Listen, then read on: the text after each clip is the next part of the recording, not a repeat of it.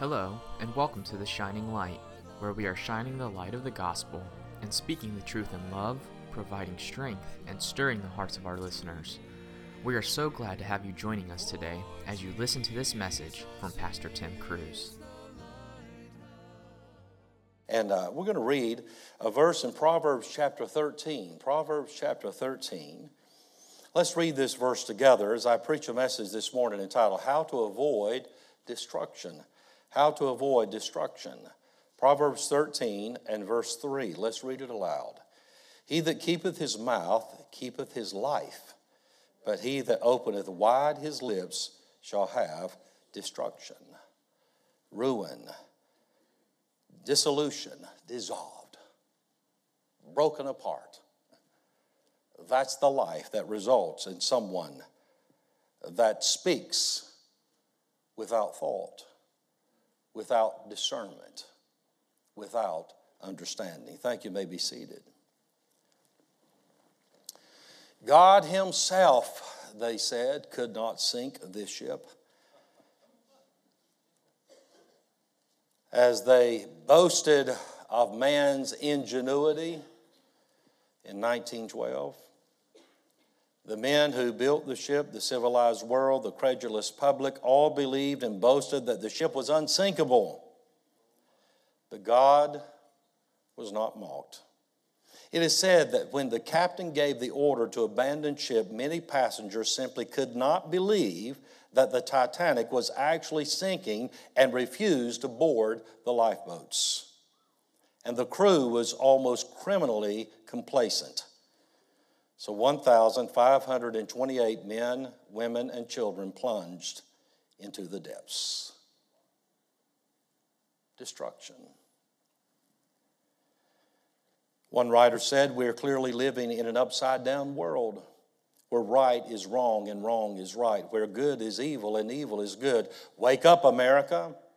The great unsinkable ship, Titanic America, has hit an iceberg, is taking on water, and is sinking fast.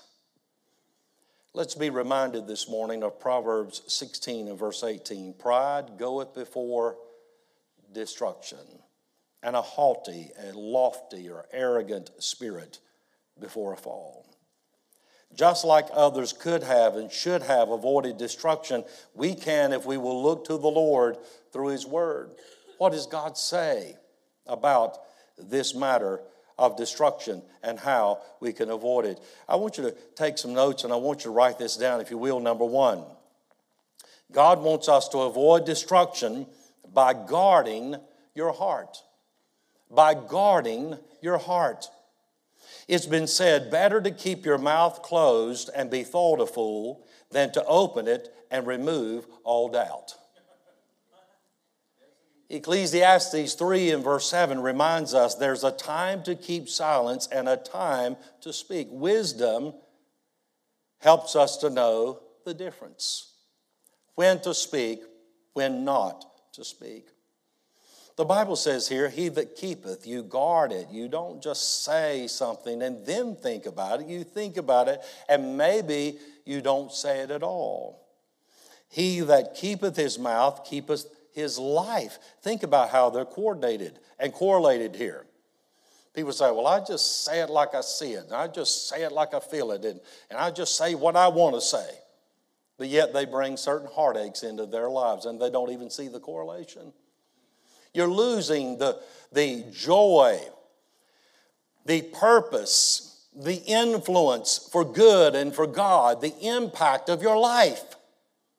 Sometimes little by little, sometimes with big gashes, you lose in areas that you never would have thought because you simply said what you should not have said. What the mind thinks and the heart feels, the mouth reveals. What did Jesus say to the Pharisees?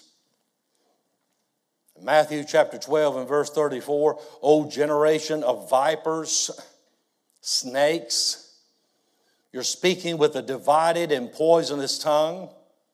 How can ye, being evil, speak good things? For out of the abundance of the heart, the mouth speaketh. So that's why we go back to the heart, by guarding your heart. Because what's in your heart, what's in your head, your thoughts, is ultimately going to come out your mouth. Guard your heart. Keep thy heart with all diligence, for out of it are the issues of life. It all comes from your heart, from within, the Bible says. He that keepeth his mouth keepeth his life, but he that openeth wide his lips shall have what? Destruction. There it is. Destruction. You're bringing sorrows upon your life because you're speaking unadvisedly or ill-advised. You're saying things that do not build up but tear down. You're saying things that do not give life but give death. How are you using your words? I want to tell you, this is for us all to be checked by today. We all have room for improvement in this realm. What are we doing in this regard to use our words to magnify, to exalt the Lord, the Bible says, with one mind and one mouth even, not just individually, but together, coordinated as the people of God. We're going to glorify God. We're going to honor the Lord. Avoid destruction by guarding your heart. Number 2, avoid destruction by giving yourself to do what God says. By giving yourself to do what God says. Notice in verse 12. Hope deferred, things that are drawn out or delayed in our minds, on our timetable. Hope deferred maketh the heart sick. But when the desire, the longing of the heart cometh, it is a tree of life. Whoso despiseth the word shall be destroyed, but he that feareth the commandment shall be rewarded. The law of the wise is a fountain of life, to depart from the snares of death. Good understanding giveth favor, but the way of transgressors is hard. Every prudent man dealeth with knowledge, but a fool layeth open his folly. A wicked messenger falleth into mischief, but a faithful ambassador is help or health. Poverty and shame shall be to him that refuseth instruction, but he that regardeth reproof shall be honored. Think about this. By giving yourself to do what God says. Verse 13, whoso despiseth the word, you don't need it, you don't want it, you don't value it, you just can't bear to hear it any longer or any more. You've had all you can take. You have developed a contempt for the Word of God and the truth, or for correction or instruction. You've made up your mind you're going to believe what you're going to believe. You're going to do what you're going to do. And that's just this sentiment. I don't want to hear it. I don't want to hear it. I don't know about you, but those with a heart for God, I've learned through the years, they want to hear what God has to say. And they want to hear it time and time again, because we've learned and valued that the Word of God is the very pathway to truth and the pathway to liberty, and true freedom is the pathway to life. The words that I speak unto you, Jesus said, they are life. Think about that. The Word of God is powerful, life-giving, life-changing. So, he says here in verse 13, the latter part, he that feareth the commandment shall be what? Rewarded. That means you respect, you regard the commands of God. You look to what God says, you want to know what God says, so you can do what God says. And when you find what God says, by God's help, you're going to say, Lord, strengthen me and help me to do what you say. I want to simply obey you. That really is the bottom line summary of the Christian life. Trust and obey. That's what God wants. That's what He's looking for. That's why we need to study the Word of God, so we can know the Word of God and what God expects of us. And by the way, what we're going to be held accountable for in that day. If you get pulled over out here on Old Charlotte Highway, and the police officer says you were going 60 miles an hour, And you say, oh, wow, I didn't know that. I didn't know the speed limit was 45. He's going to say this: ignorance of the law is no excuse. It's your job to know what the speed limit is. And it's my job to hold you accountable for breaking it. God's going to hold us accountable for His Word and what He says. And so we see how God gives us the correlation here of blessing versus cursing. The blessed life, the one that is advanced versus the life that is hindered or held back or just sidetracked altogether. Just give yourself to do what God says. Lord, I want to not only trust you, but I want to obey you. I love your word. I embrace it. I see that as a fountain of life, verse 14. It preserves my life even.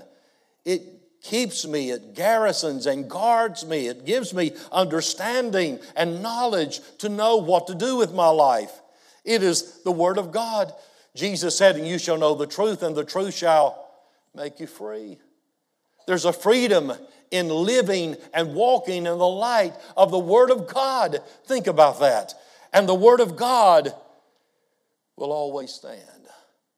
No matter what we say and do or not, others, the Word of God is forever settled in heaven.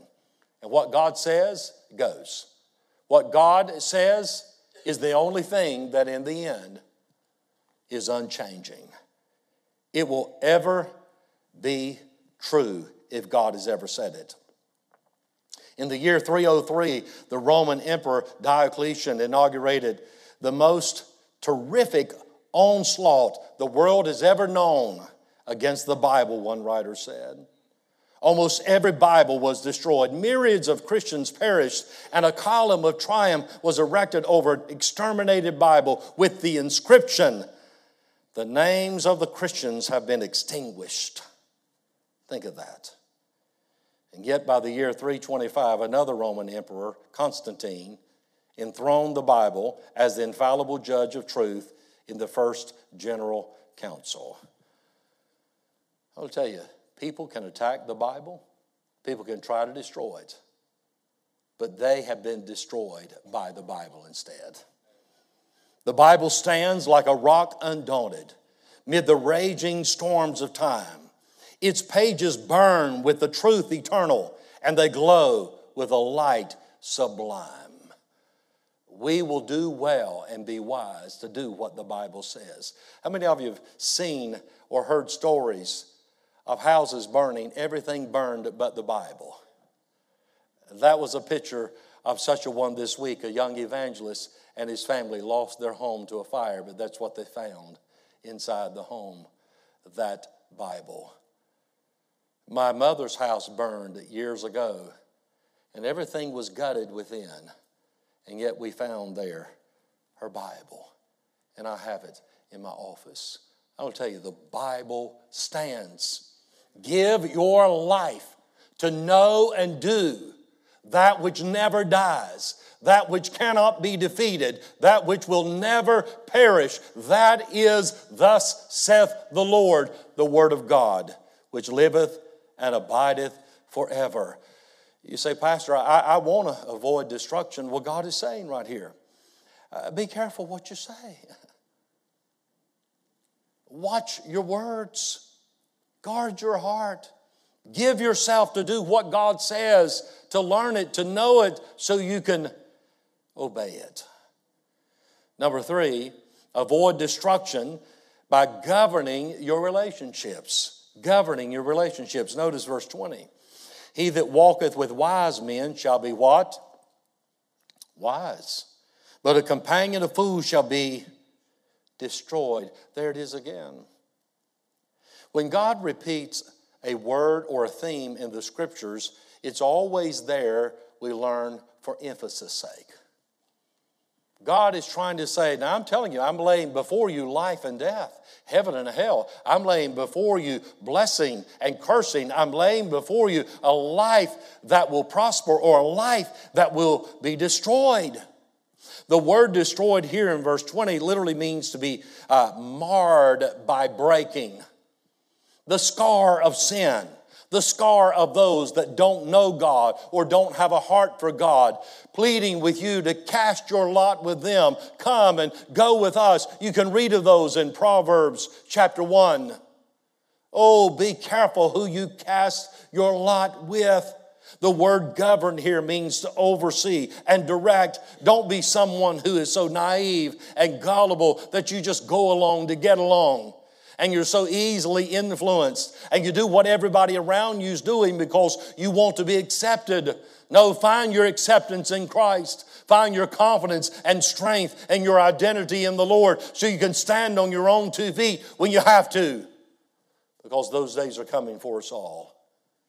Stand upon the Word of God, hold to His promise, and you'll find the God of the promise holding to you. That is the assurance that God gives us. If we walk with wise men, we shall be wise. Character is consistent.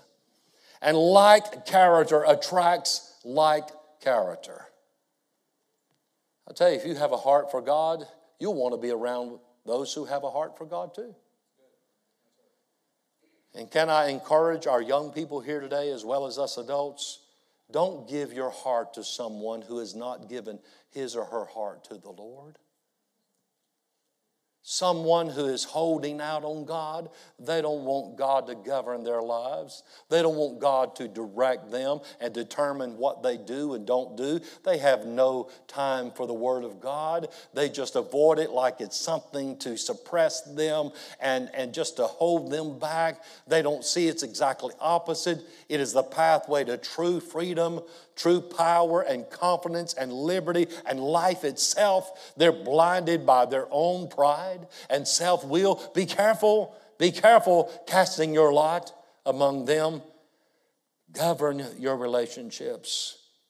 You develop a heart for God, and here's what I've learned. Not only those who have a heart with God will they find you, but those who don't won't want to be around you. I learned that firsthand. You just get excited about God, and those who are not, they're like, see you around, man. Take care. I'm telling you. You say, well, I struggle just being around the right people. I'll tell you, it's a heart matter. God's telling you right now, if you follow those who are walking away from God and following their heart instead of His heart, you are going to go down a path of destruction, because there is a way that seemeth right unto man, but the end thereof. Don't just think about right now, but I want friends, I want acceptance, I want someone to value me and make me feel like I'm important. Right here, this is what I have, but where will it end? Where's it going to take you? The end thereof are the ways of what? Death. It's destruction. Oh, be careful who you run with. Govern your relationships according to the Word of God and what's right and true with a heart for the Lord. Because the Bible says in verse 21, evil pursueth sinners. Think of that. They think they're pursuing their sin, but in reality, their sin is pursuing them. Its hold, its power, its grip, its consequence, its loss. Is destruction. But to the righteous, good shall be repaid. Verse 22, a good man leaveth an inheritance to his children's children, and the wealth of the sinner is laid up for the just. If you get it by just gain, God will bless it and multiply it and use it to bless those who come after you. But whatever you get by heaping to yourself at the expense of doing what is right before God and what is good for others, I'll tell you, you're going to surrender it at some point. That's what God says. That's how God works. Much food is in the tillage of the poor, but there is that is destroyed for want of judgment. There it is. Think about it. Much food is in the cupboards. It's in the pantry. You've got much food in storage and put back of those. The thought here is the freshly plowed, that which they have worked to produce and provide for themselves, that they've been able to gather and then store. But there is destroyed for the want of judgment. There is that. Number 4, how are you going to avoid destruction? by getting wisdom to make good decisions. Wisdom to make good decisions. You know, there's some people who don't have a lot of this world's goods, but they're not foolish with their decision making. There are some that have a whole lot, but they don't have good judgment. The word judgment here is verdict, discretion, determination, common sense. Is that not something we're missing in our world today? I mean, we're collectively losing our minds.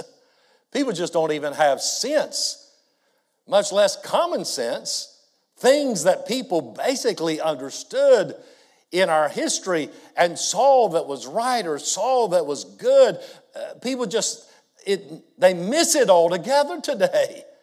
And so he says here, I want you to get wisdom to make good decisions.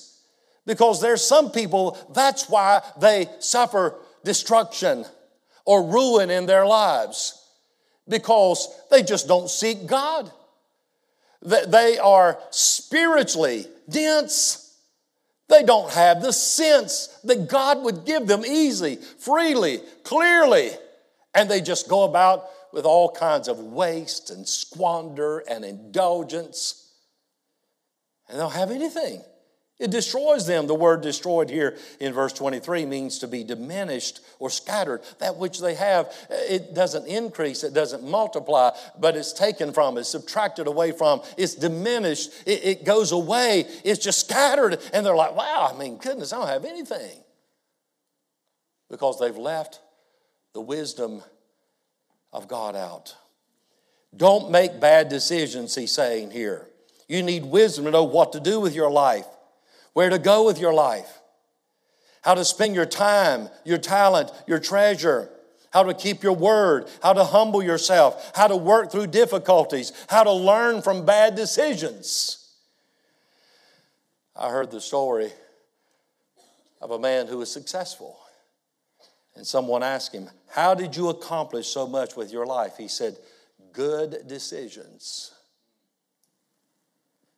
And then the question was asked, how did you learn to make good decisions? He said, bad decisions. I was someone who was willing to learn from my mistakes. Some of us, we have to be honest and ask ourselves, will we ever learn? We just keep repeating the same mistakes, the same error over and over again, and yet still justify it, still rationalize it, still excusing it, still shifting the responsibility for that on someone else, and we never learn. Oh, the folly of that, the destruction of that, the diminishing of that, and all the increase and all the blessings you could be enjoying that God would be sending your way, but yet it's just squandered, and yet it's just wasted, and it's diminished, and all of a sudden one day you look around and it's gone. It's like, wow, what happened? You never learned from your mistakes. Sometimes it's hard for us to admit them, much less accept the fact that, hey, I could be wrong here. I could have erred. This could have been all on me. Maybe it is my fault. So I've got to own my decisions here, take responsibility for my actions, and I've got to make some corrections, and I've got to learn from this. Are you learning from your mistakes? Are you learning from other people's mistakes? That's important. God wants us to get wisdom to make good decisions.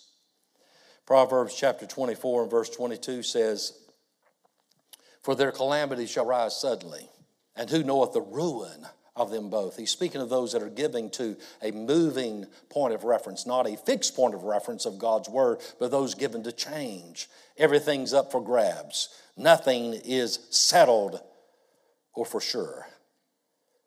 The word ruin there means to pierce, as in misfortune. They cannot imagine how vulnerable and exposed they make themselves when they walk away from God's fixed point of reference in his word.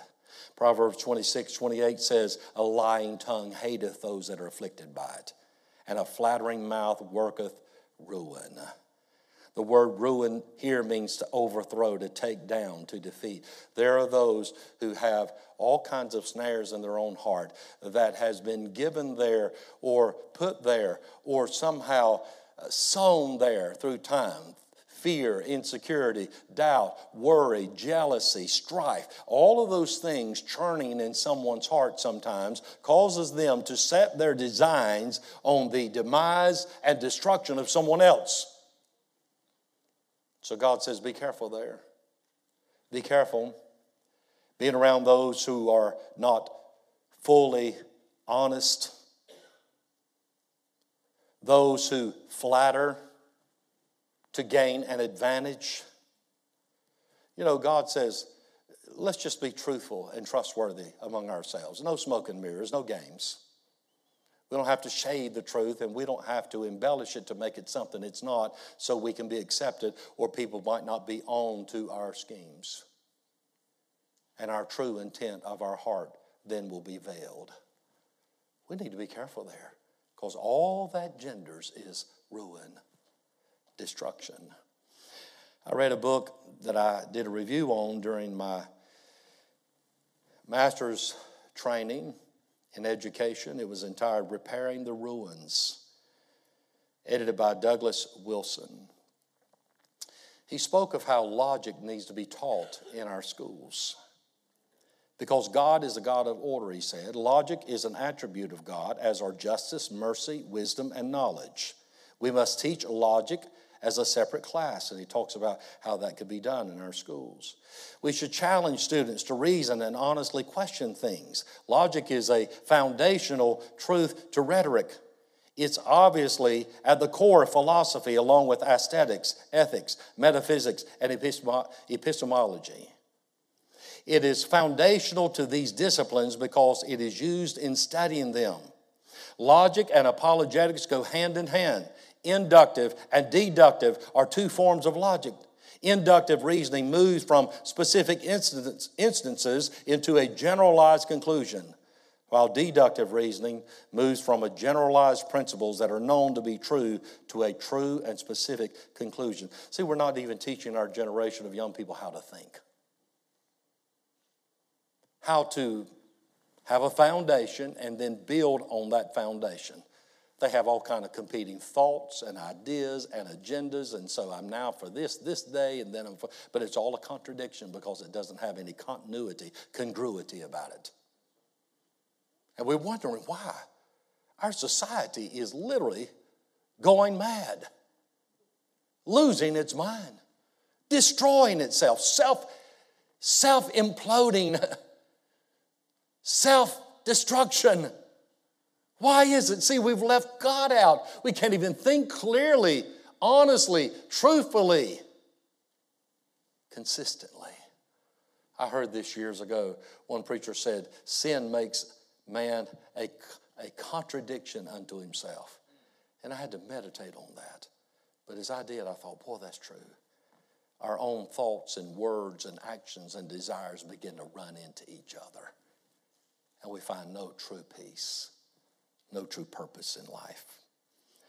Proverbs 21 verse 12 says, the righteous man wisely considereth the house of the wicked, takes it to heart, those who leave God out of their lives, because God overthroweth the wicked for their wickedness.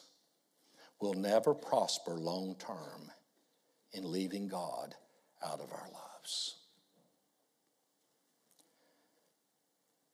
In the late 18th century Poland, the Kaiser forces were burning all Jewish villages. One village had been burned and nothing was left standing. As the sun came up the next morning, an old Jewish gentleman pounded a few boards together, made a cellar stall, and opened it up for business. A young man walked past, stared in disbelief, and asked, "What are you selling among these ruins?" The man smiled and said, "I'm selling hope. You can sell water on a dry desert, so the place to sell hope is on an ash heap of destruction." You know, some of us today, we're standing in the ashes of what was or what might have been. You know, the Lord Jesus Christ today, He's not selling hope. He's giving hope away freely. And the reason He can give it away is because He's already paid our sin debt on the cross. And if you're looking for hope, true hope in this world, you will find it in Him. Because there is nothing else that is, or anyone else that is a fixed point of reference that you can not only build your life here upon, but stake your eternity upon. I think about those who know the Lord today. For some of us, we think of, oh, what some have lost.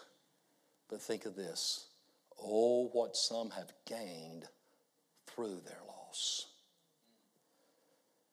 Isaiah 61 and verse 3, God says, to appoint unto them that mourn in Zion, to give them beauty for ashes, the oil of joy for mourning, the garment of praise for the spirit of heaviness, that they might be called the trees of righteousness, the planting of the Lord, that He might be glorified.